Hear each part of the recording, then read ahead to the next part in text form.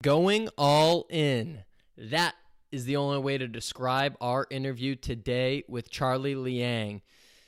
Who is Charlie, for those who may not know? Well, he's done a few things. He was a former pro poker player. He speaks 3 languages. He plays 3 instruments. He's an aspiring DJ. He's a marketing master. And man, we had a blast talking with Charlie about everything under the sun. We talked about how his poker skills are transferable to what he does today. His story of interviewing 50 times before landing his first job at Google. That's 50 with a 50. And we even dive into how he has become world-class at what he loves doing and some tips for how you guys can do the same. This week's TR Talk Fan of the Week is Alistair Smith. Alistair, listening to us from all the way across the pond. Thank you, my good sir. We appreciate the love. We appreciate the support. Keep doing your thing out there. If you'd like to support the podcast in any way, there's a few ways that you can do that. Number 1, subscribe on iTunes under TR Talk. What's that going to do? Well, it's going to make it so we show up in your feed every single week. You like one, you're going to like them all. Keep on listening.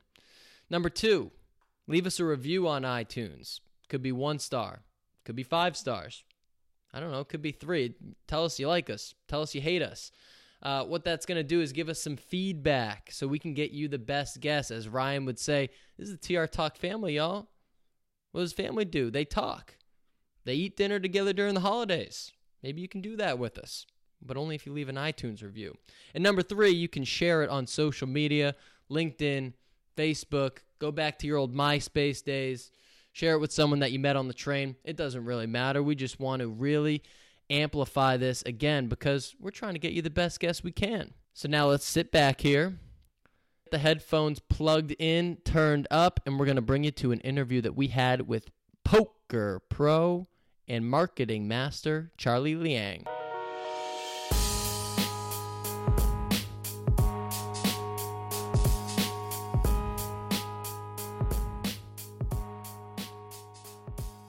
All right, everyone, welcome to another episode of TR Talk. This is Tom Alamo alongside my co-host Ryan Warner. Good evening from San Francisco. And folks, we are excited to bring to you a good guest tonight, Charlie Liang. Charlie, we're pumped to have you on, and there's a lot of topics that we want to get into. We want to get into some brand building, talk through some of the millennial trends that you're seeing in the B2B world, but through some of our research, we want to kick it off with, we saw that you were actually a former pro poker player. So before we get into the B2B stuff, we want to dive in on that. Can you tell us a little bit about that? Yeah, I mean, I could talk hours. We could have a whole podcast be about that if we want, but I don't think our audience is looking for that. I mean, it really just started. I was, I'm probably dating myself. I mean, we'll talk about it when, in the Millennial Talk track, but I played a tournament online when I was 16. And it was like one of those satellites. Yeah. And then I won that, and then it was another satellite, and the main prize was first place was a seat at the WPT Foxwoods in Massachusetts. Okay. Wow. First prize was $10K. I couldn't obviously play because I was underage. Yeah. So I forfeited that, but I got the travel money, which was, I think it was like $1,200, which in high school is a shit ton of money. Yeah. Right. So I was super excited, and from then on, I just study the game more and more, and eventually I was playing 10 hours a day. I was one of those people that had like, if you went in my room, I had like 3 screens, and like it was just super hot because the computer fan was on all the time. And it was weird, but that was that was what I did for a few years there. Yeah, so it was super fun, learned a lot of lessons, and now I'm actually pretty glad to be out of it because it just wasn't a super healthy kind of thing. It was super fun, but it's a lot of those skills actually have transitioned to marketing, which I'll talk about in a little bit. Yeah.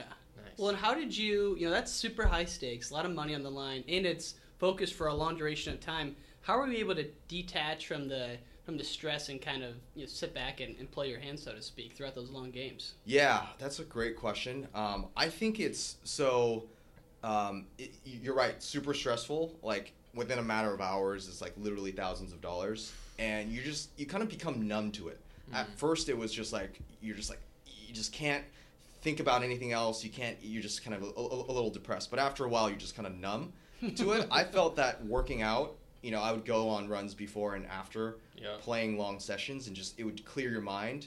And then I still do that in my daily job. I'll get back from work and just go on a run with my dog, and it's just it's a great way to clear your mind and just get rid of all that stress.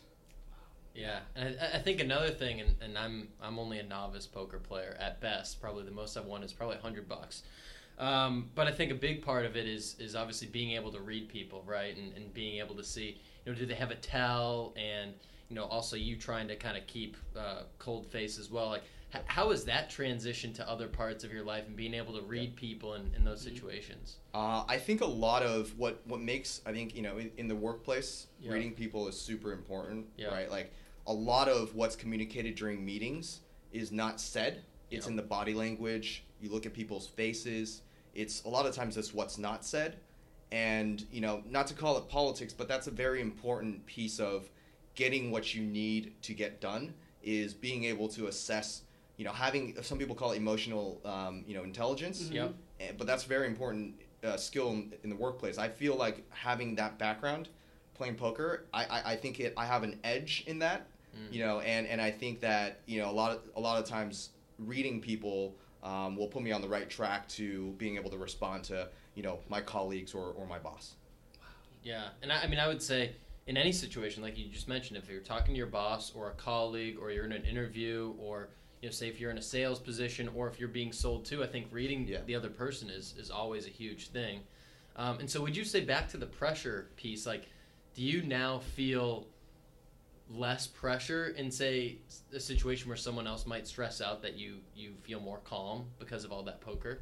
Yeah, so a few weeks ago, I don't know if I'll say it. I deleted tens of thousands of leads from our database on purpose, not on accident, on purpose. Okay. But we didn't anticipate that it messed up some issues on our product side. Okay. And so the whole thing was kind of stressful, and but I was like, all right, well, it's okay. I've been through a lot worse, and my whole mindset was just to kind of, all right, what do I need to do to restore it? And it was like something that,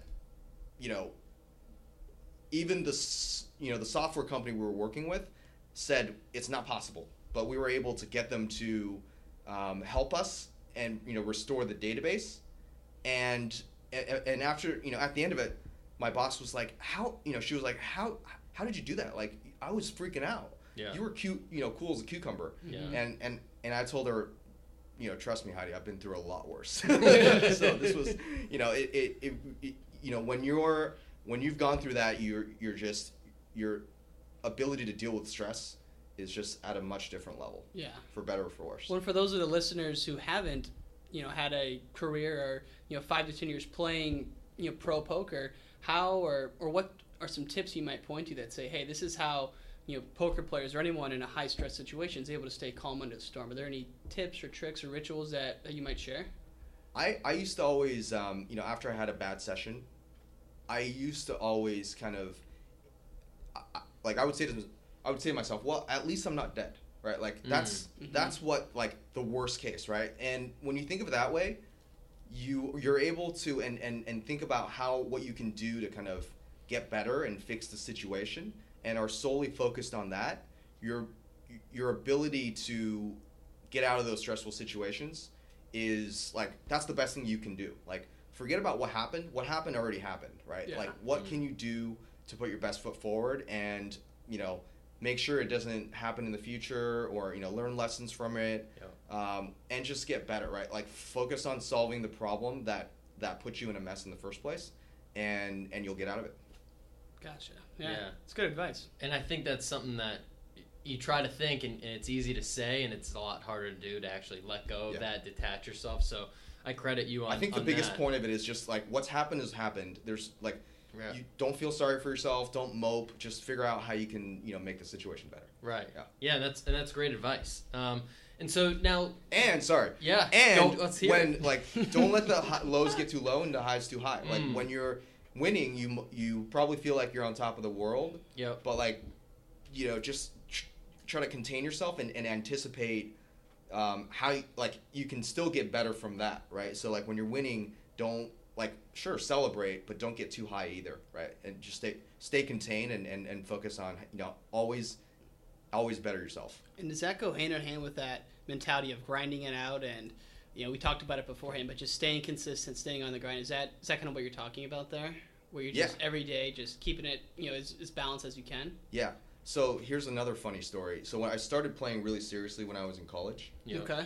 And I at one point I still passed my classes for some small miracle, but I think one quarter I went to class maybe twice outside of taking tests. Yeah. And I had a really bad work ethic. Yeah. But I think, the poker playing and also the ability to kind of, focus on the problems and have patience and perseverance throughout, it really kind of helped my work ethic as well. Like at the end of college, I was going to a lot of classes and doing really well. So I think it's really, work ethic is really a muscle that you can train. Mm-hmm.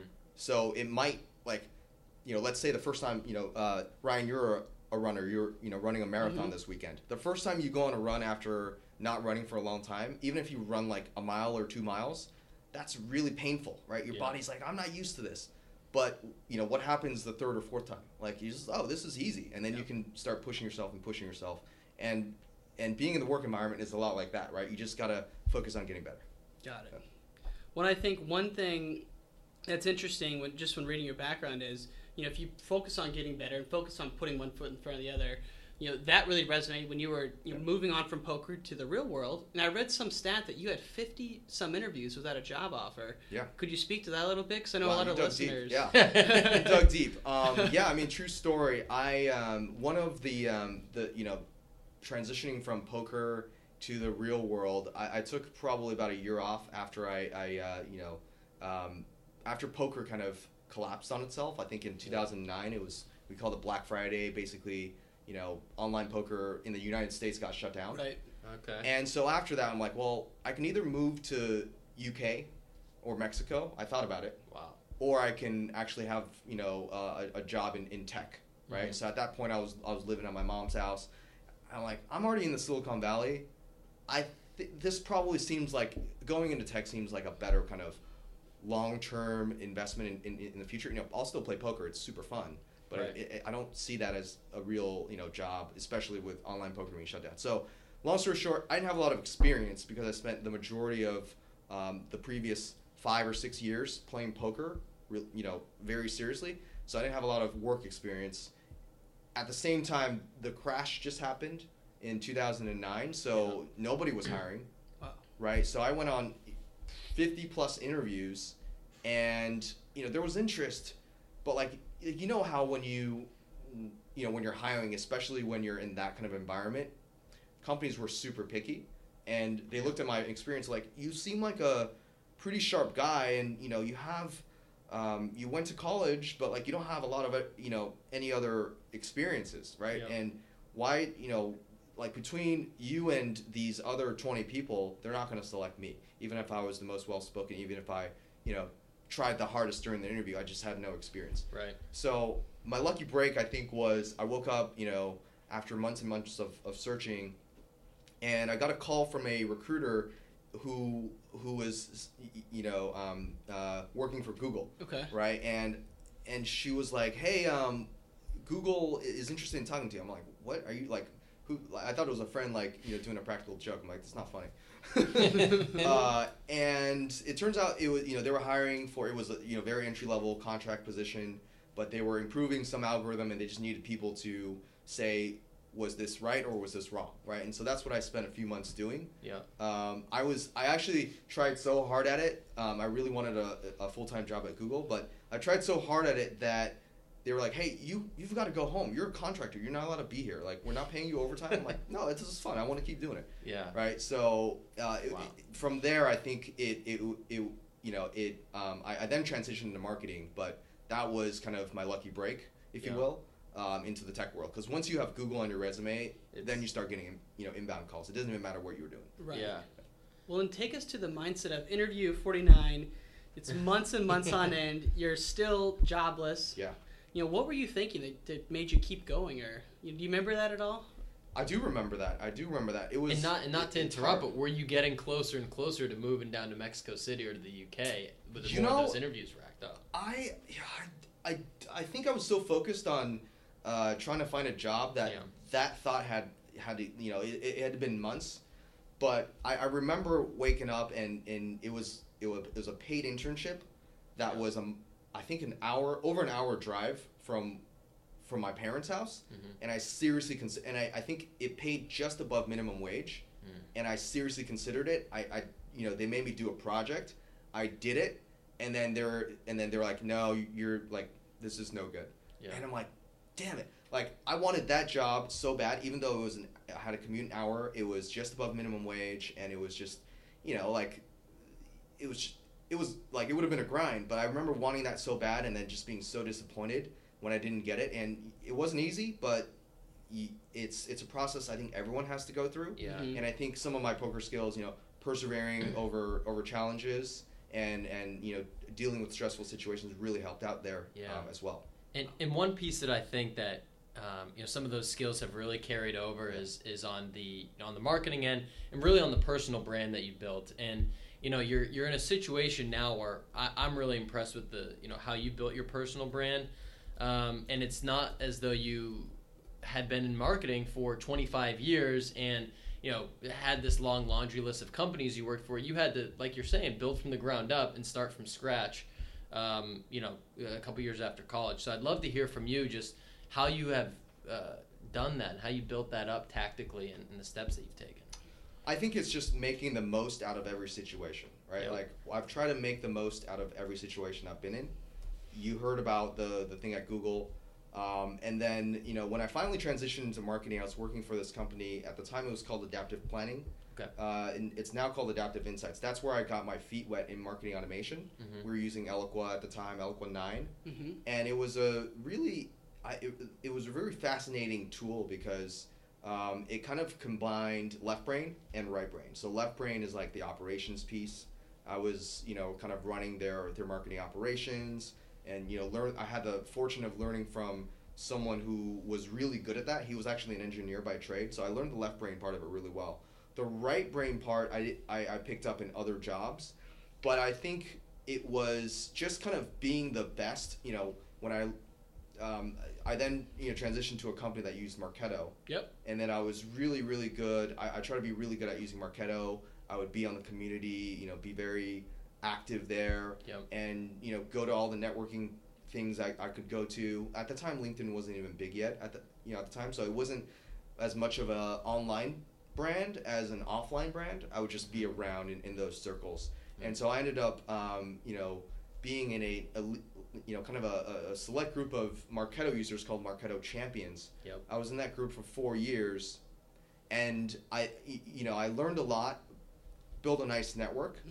And I think that's one of the reasons that John Miller, our CEO, who's the previous co-founder of Marketo, he really liked that about my background, was that obviously knew the space really well, and that's how I kind of got into this current company, right? And at this current company, Engagio is a very powerful brand in the marketplace, and I think when I do social branding on LinkedIn and do sharing, some people make the mistake of only talking about their customer, about their company, right? Like, and no one wants to hear about that because it's just it's just garbage, right? So that, like, you can't have people tune you out. You have to say stuff that people care about and are meaningful to people, right? Like, how are they gonna benefit from being connected with you on LinkedIn, on Twitter, on whatever platform, right? So think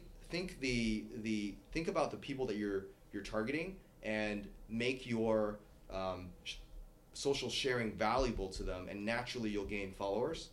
And when you have followers, you can also talk about your company, right? Like, then they'll be then you already have their attention span. So if you talk about Engagio, for example, they're like, oh, cool, what's Engagio? But like, you still can't talk all about Engagio. You have to have a good balance. I think it was Joe Paluzzi in the Content Marketing Institute. He had a 4-1-1 rule.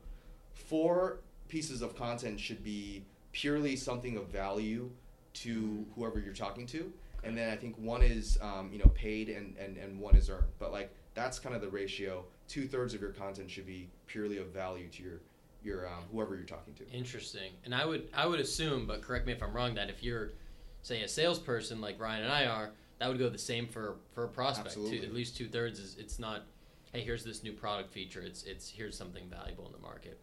And one quick thing I want to step back to too, that I was really curious when you were talking about Marketo. Did you put so much time and effort into Marketo because you enjoyed the platform, or because you knew you had some instinct that, all right, Marketo's blowing up, if I can attach myself and learn a lot about this software, it's going to benefit me later, or maybe a combo? That's I'll admit I didn't have the vision to I wasn't thinking 2 or 3 steps ahead. I am now because I have some other goals. Like eventually I want to start my own MarTech company. Mm-hmm. So that's part of what's driving me to kind of build this network and following is I want to build the network. So eventually people, when I start my MarTech company, people will know who I am. Right. But back to the Marketo days, it wasn't so much kind of riding on the coattails of Marketo. It was more about genuine kind of wanting to be good at something, right? I played a lot of sports, so I'm a competitive person, and I think that whatever I dedicate a lot of time to, I want to be world class at that, right? So Marketo just happened. It was my day job, so I wanted to be really good at that. And I think it naturally transpired into other things. But at the time, I wasn't thinking about those other things. Well, and obviously you've excelled at the things you put your mind into, whether it's Marketo or networking or building a personal network, and you want to start your own company. Why you do all this? What's your why? So, I mean, so my parents were they weren't born here. I wasn't born here, right? And I think that they've worked, really hard to get my sister and myself in a position to thrive, right? And I think they made the most out of what they had, and they came, to the States and, made a nice living for themselves. And I think that, I'm not doing it for them, but I'm doing it for myself. But I think that, just making the most out of every situation, when I wake up, that's kind of what I think about. It's like, how do I win the day, right? Like, you hear people saying about it, but it's a real thing. Like, you can't control your future, but you can control what you do, and you take it one day at a time. Like, how do you just be the best version of yourself in that day? Control what you can control. Yeah. Yeah. Okay. Yeah, and a lot of it is just kind of saying yes to things, right? Like, a lot of people, say no to things because, they're either too busy, but like, you can make the time, right? Like, you can go that extra mile, and when you go that extra mile, like, forget about what might happen. When you go the extra mile, good things will happen, right? Okay. Yeah, I've seen a lot recently, and one of our former, one of our former guests, Annie Matthews, wrote a post recently around her power of yes, and she's been trying to say yes to more things the last 6 or 12 months, and all the kind of great things that have happened because of that. Yeah. So I couldn't agree with you more, and I think it's so easy to say, no, I don't want to go to that networking event. No, I don't want to come on the TR Talk podcast, or whatever it is, because you're busy or you have other plans, or you just want to sleep. But putting in the time like that, it builds up, and it's a compound effect. So yeah, and do things that don't go outside your daily jobs, right? Like you have a job, but that doesn't mean you only have to do that. Like, you guys are doing a podcast, right? And there might be natural benefits to your job, but there's also other benefits, like building a personal brand, right? Like, it might be fun to you. Like, explore things that you're interested in, and get good at it, and good things will happen.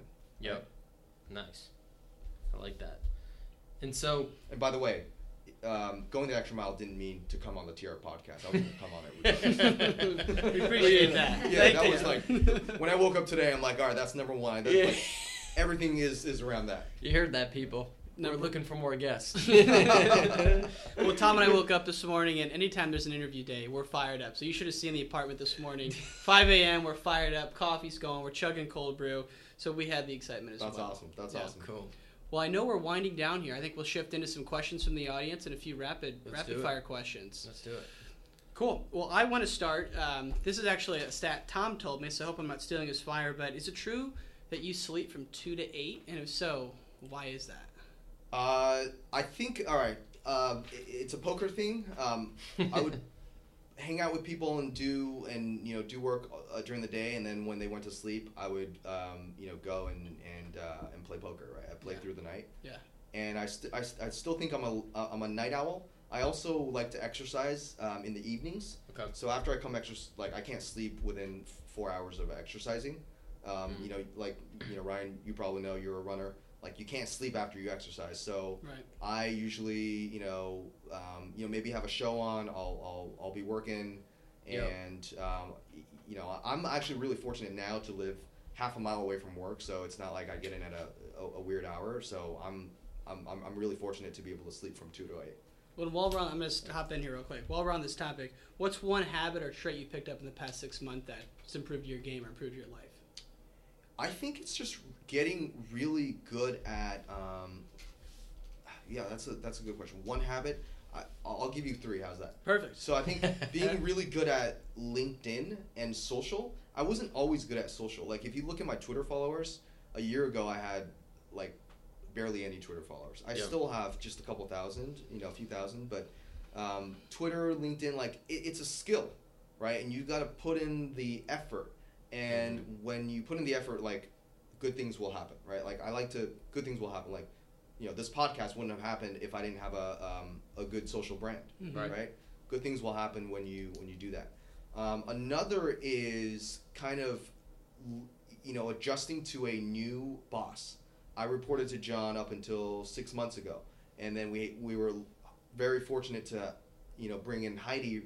She came over from Marketo. She was running marketing at Marketo. So that adjustment, I hadn't really had that kind of major adjustment before in my career. And I think that there were a lot of good lessons learned from that, because you kind of have to re-earn someone's trust. Heidi and I are pretty close now. But I think at the beginning there was a little bit of kind of, rough edges. And I think dealing with that has actually helped my career a lot, because, it's you're still at the same company, but you have to deal with different styles. So I really like that experience. Nice. And then the third thing I have gotten really good at is I think account-based marketing, right? Because it's a new space. Everyone's talking about it. Yep. And I don't want to be good at account-based marketing or world-class at account-based marketing. I have to be good at world-class at account-based marketing, because everyone else is looking toward Engagio to be good at that. So we can't, a lot of companies, like, they talk the talk, but they don't walk the walk.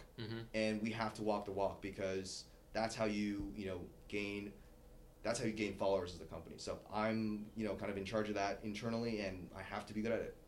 Nice. That's great. Yeah. He 3x'd you on that. 3x, man. I'm blown away. Extra mile. Yeah. That's right. All right. So what's one bad piece of advice that you hear either in marketing or in brand building or social media? Yeah. I'll give you one for both. How's that? There you go. So I'll start Extra with mile. marketing. I think in marketing, we have shiny object syndrome. So someone came out with, I think it was, one of the vendors came out with this really funny timeline. It was like, what was hot in 2015? Predictive. What was hot in 2016? ABM. What was hot in 2017?